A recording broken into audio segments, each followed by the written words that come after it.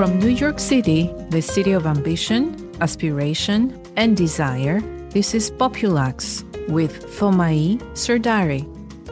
Populax is the place where we bring attention to objects of personal luxury, objects of desire, objects that have shaped our experience. Through Populax, I hope to bring to you all the fun and profound ways my guests, accomplished creatives from across ages, cultures, and professions, relate to one object of desire at a time.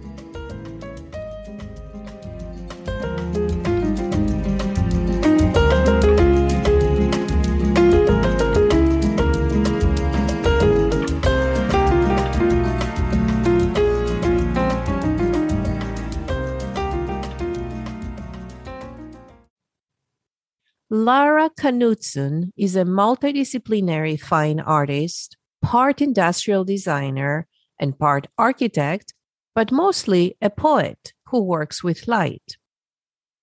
In today's episode, she will tell us about the epiphany she had as a young person and the natural phenomenon that led her to her creative path. Lara makes objects whose shapes are made of light.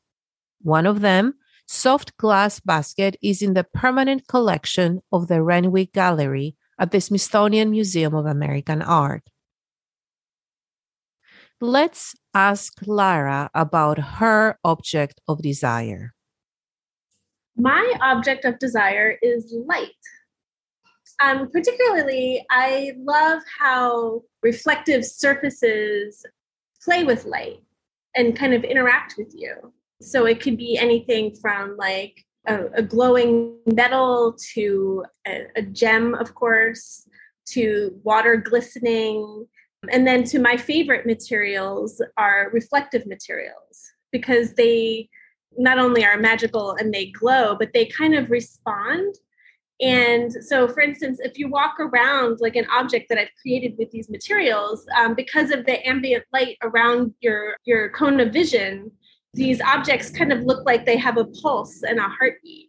I just found that this kind of reflective glass material is just really magical and otherworldly and something that I will spend the rest of my life exploring because I think it's just fascinating.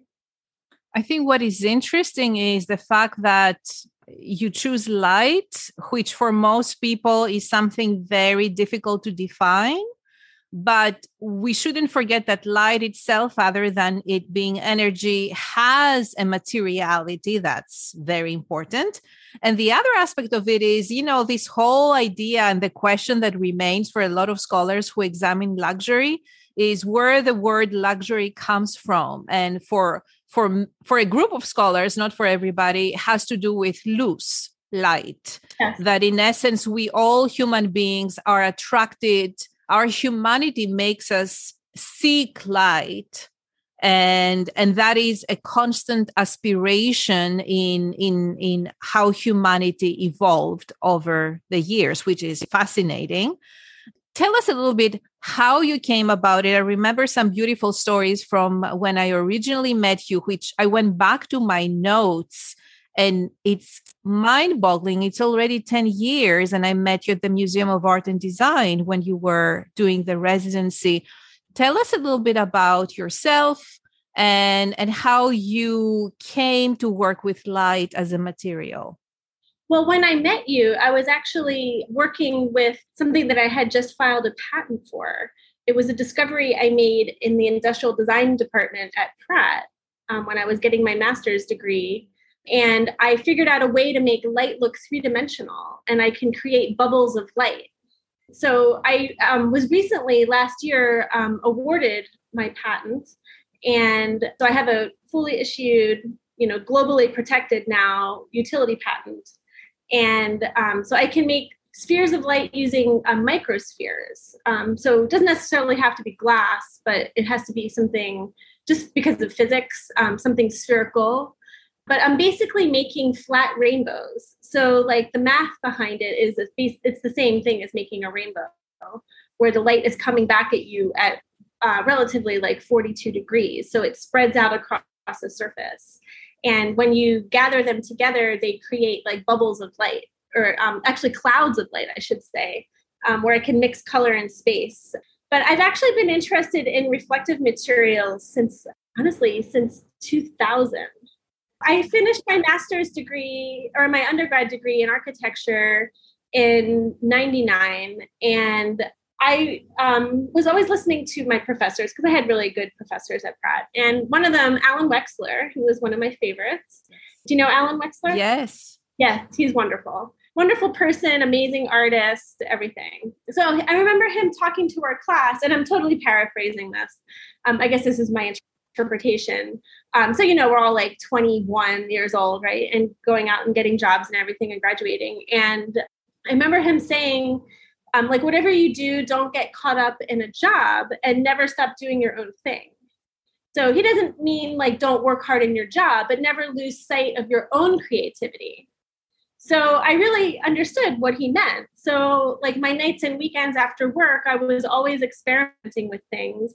And my original obsession, I get obsessed with things. My original obsession was mica.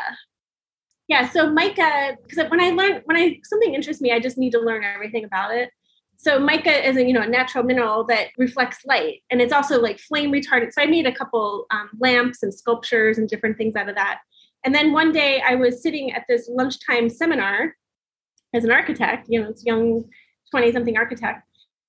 And this woman who was showing us this lighting was talking about glass microspheres in lighting to reflect light. And I was like, that's pretty interesting. And this is early Google days, but I went back to my desk and I started Googling microspheres. And then I discovered like 3M's reflective material. I contacted the rep and they sent me like an enormous box of samples. And then I started experimenting and I made sculptures. And actually that is what is actually in the Renwick is work from that time. And, never in my wildest imagination when I started this rabbit hole of microspheres did I ever think that I'd have work in the permanent collection of the Smithsonian. That is no small feat. Yes, this is wonderful. Yeah, both in terms of the scientific experimentation, but also these beautiful forms that you created with your material. I think it's a combination of the two that makes that part really stunning. Thank you. So yeah, right now I because of my patent that was just issued, which I am very grateful for so many reasons, I'm developing some really high-end lighting for a showroom in New York. I've shown with them before, and it will be good. So we're making bronze lighting that's coated with my 3D glass. Wow. So, yeah. So, and the foundry I'm working with only does like fine art, and the quality is just amazing. So they're located in Philadelphia. So not only the ingredients are the tenets of luxury, right? This luminosity and the idea that you have managed to capture light, but in this particular case, the product that is coming out of this collaboration is of the highest quality. I'm assuming high price as well. Yeah, so they make like Simone Lee's and Kiki Smith's work. Oh, very nice. Yeah. Good company. So when you go into their factory or their foundry, you just see this, amazing, amazing work. And the owner is awesome. So I'm happy to be working with him. Because you have been so consistent in your fascination to learn everything about light, make it material, make it tangible, you actually have bridged a lot of disciplines. So, definitely.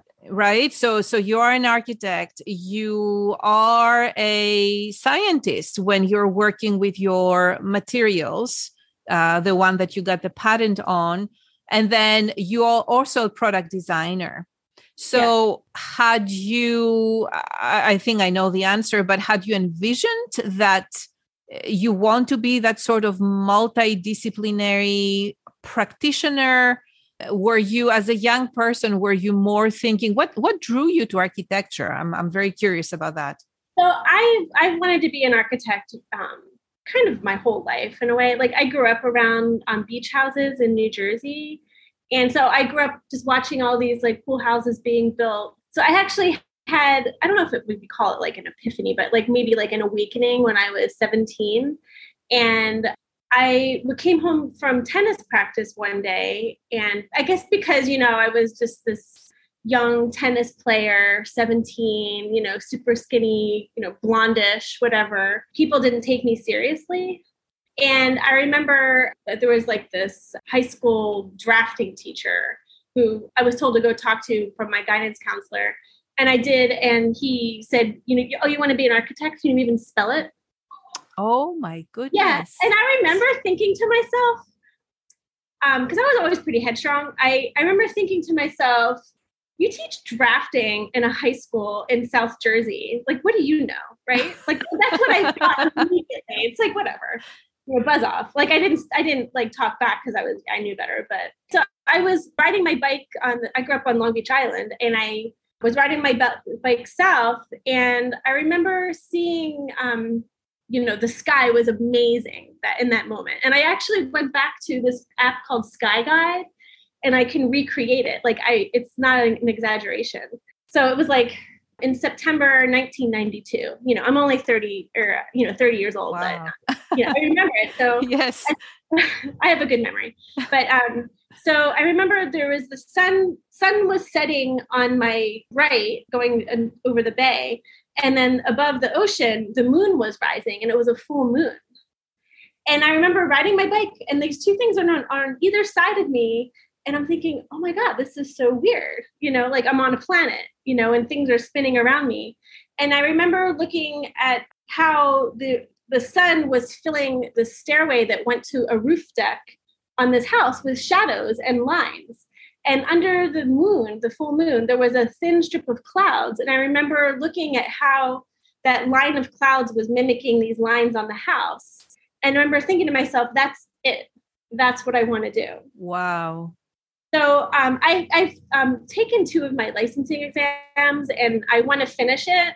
I just got sidetracked, like 10 years ago when I was going to get my master's degree. Mm-hmm. But now I'm realizing I want to finish it. I want to like bring it all together because, even architecture is about light.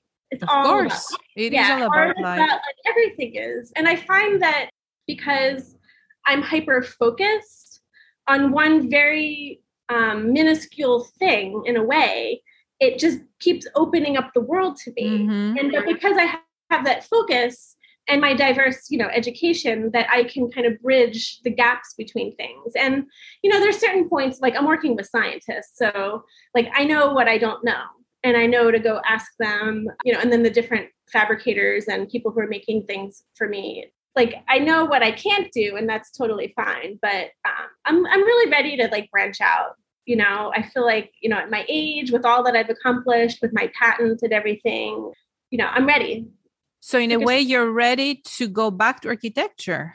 I'm ready. Well, I would do architecture in a very picky way. Mm-hmm. Like, I don't really want to sign and seal drawings, but, if I had a beach house or a store or maybe something, I teach too. So I'm a professor now as well. I teach at New York Tech. I just feel like, why limit myself in a way, Yes. Like I miss space. And I feel like my lighting can go, be put into a huge architectural scale. And then with all my material developments and everything, I feel like just having my license will help me. Mm-hmm. Like I would always find architects to team up with. It's just credibility. Absolutely. Also, it's a lot of work. I think most people don't know how much work goes into being a licensed architect, in addition to getting your degree from school. But is there a particular building or an architect's work that inspire you in the way you think about light? For example, phase 2 of Le Corbusier in the way he dealt with life in Ronchamp, right? I'm just making it up. That's exactly what I was just thinking. Yeah. Something like that. I studied furniture design in Denmark in the late 90s for a semester. And I remember they took us to a church. It was in Jutland, I guess that's how you pronounce it, the main part of Denmark. And it was so beautiful. You walk in and you see this light coming from the side of the altar, and everything is really dark. But you look up and there were light bulbs that were all hanging from a ceiling that was inverted. Mm-hmm. But all the light bulbs were level and just single bulbs hanging from the ceiling, tons of them. And then you go to the front, you can kind of look out the window from the side, and then you turn around and all the pews are like an electric blue. I have to find I have it somewhere in my files where I went, but oh my God, that was such a beautiful church. I mean, the simplicity and the sophistication, and it, looked down into a fjord, and oh my God, so beautiful. Wouldn't it be nice to actually apply all these principles in some sort of more secular and practical architecture? Because I'm thinking the examples that I have in mind and the one that you just mentioned all have to do with special programming. So it's a church or it's a public building, and we need to really think about the lighting because there is a message that we want to communicate. And yet this original example that you mentioned of you as a young girl on your bike on Long Beach, New Jersey, looking at the world around you and capturing light through your eyes on these surfaces of people's houses. This is something very accessible to everybody. Not everyone can grasp the meaning of all this, right? Not everybody pays attention to these phenomena.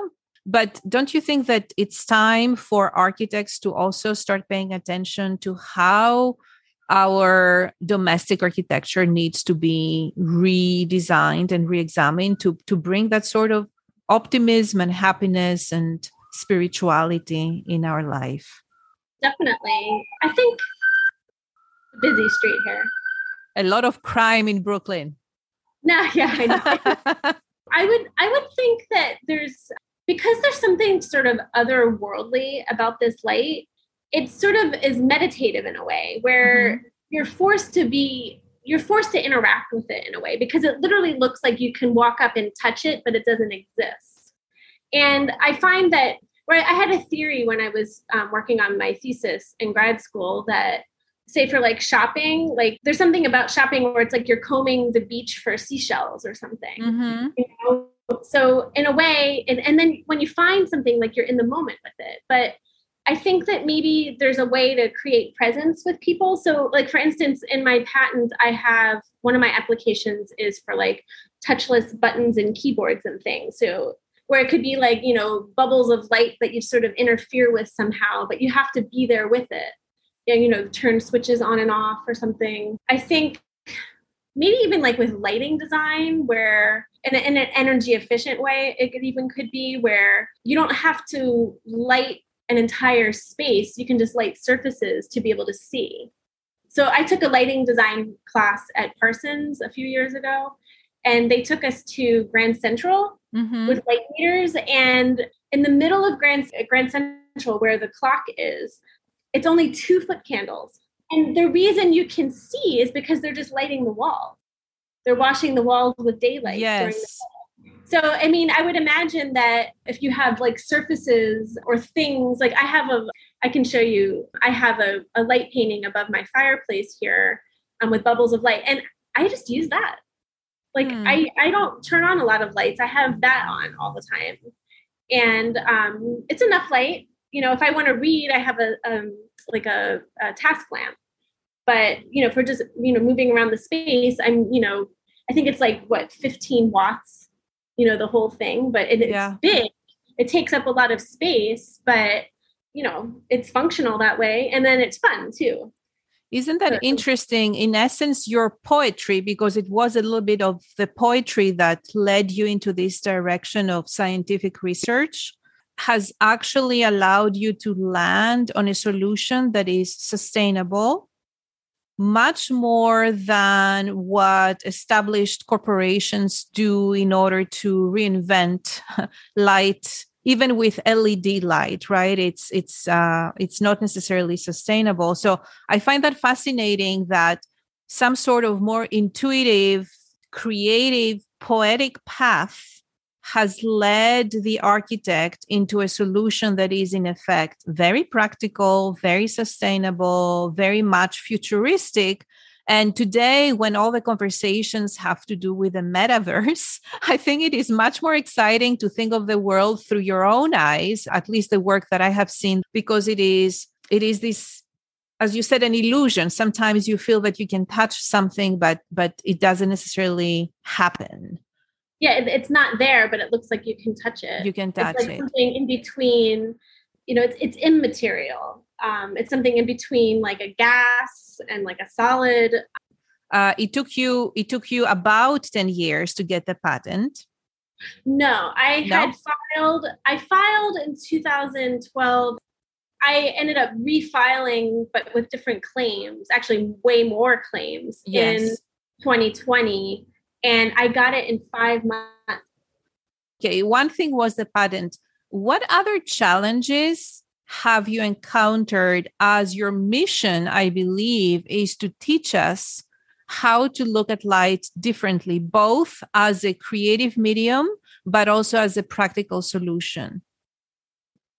Well, I think because these materials and this effect, which is basically optical physics, it creates an illusion, and it makes people naturally curious because you want to know what's going on. Mm-hmm. And I think some of the products, some of the products that I want to make or license out or whatever, are things like I can literally like mix color in space. So if I have, cyan, magenta, and yellow, I'm making white light in the middle, and then I'm making orange, green, and what's the other one? Orange, green, and violet out in space. So it's like this sort of like what's really happening here. It causes people to be like curious, like in the moment, like I said. And it's also like something that you can play with and interact with. I think I've shown it to kids and they like freak out. So I feel like I'm just beginning. Like, I think getting my patents sort of, gave me the green light to just go for it. And now, I want to develop things on my own and then license things. This is unique. There is nobody else who works with light the way you work with light. And actually, part of your question, part of your answer applies to this, because you just spoke about painting in space. That's what you do. Yes. So yeah, I really want to make a lot of fine art too. I just want to do what I do, like I don't care what you call it. I just want to do my work. Actually, I just met my electrical engineer and he's helping me with this new lighting, but he knows things that I don't know at all. And it's great to team up with people, but I'll be able to make huge walls of things because of this meeting I had yesterday where, I can have rods of glass, like thin pieces of glass coming back out, through a surface and then back out, creating bubbles of light with just one little source. It's just like things I don't even think about. Yeah. And I feel like there's just so much that I haven't, a lot of it has been me just developing things and getting the right people to help me, warding off the wrong people. Yes, that's also important. People don't realize how hard it is. Like I've had two people wanting to invest in me, and then I'm glad I didn't take them up on it because it would have been bad. And I have like really good lawyers and good advisors now, and I have some things that I'm going to be doing soon. So, which will basically self-fund all of my everything so that I'm not beholden to anyone. A lot of it also is just having a focus too. So it's like, even as I branch out, I'm continuously having to refocus myself because I just keep seeing more and more and more, of things that I can do with this. I think you personify, a lot of people use the term creative practitioner, and you're it because you are using parts of all these different disciplines, including electrical engineering, even though you're not one yourself. But as you learn from the different disciplines, you're putting everything together and you create innovation, you innovate. Yes. And I think part of coming from architecture is very humbling because I don't know how to hang drywall. I don't know how to lay a brick. what do I really know about HVAC systems and like all these things? Like you have to constantly be talking to other people to make things happen. So I think architecture gave me that. And then also patience. And I think maybe a little bit too much of that because I was always told that careers don't even get started until you're in your 40s and 50s as an architect. So just be patient, keep learning. So now here I am, but I think industrial design and fine art, it's all like, you have to hit the ground running and, push, get your stuff out there. But I've always been a little bit more patient and just letting things unfold. Yes, taking the long I'm view. Definitely, taking the long view. Yeah. Like for instance, like I love teaching. Like I don't ever want to not teach. Yes. I'll teach until I can't teach. I don't only want to teach, but I started it last year and I realized just how much I love it. I love students. It's so fun to figure out who they are. And I'm very appreciative of all of the professors that helped me with that, where they allowed me to be myself. What do you teach? I teach at New York Tech. I teach in the architecture and interior design department. So I'm teaching like furniture. It's like one class where it's like furniture, millwork, and materials. And then another one is lighting design. So it'll be like lighting a space and light fixtures and that sort of thing. Interesting. Very different one from the other because one is very down to earth, practical, putting things together, and lighting design is again this combination of the theatrics of the space that each person envisions, and then how do you actually make it happen in real life? Exactly. Yeah, exactly. So I'm just going to keep letting things unfold. From New York City, the city of ambition, aspiration, and desire, this is Populux with Thomai Serdari. Populux is the place where we bring attention to objects of personal luxury, objects of desire, objects that have shaped our experience. Populux is a series of stories of desire recounted around one object at a time.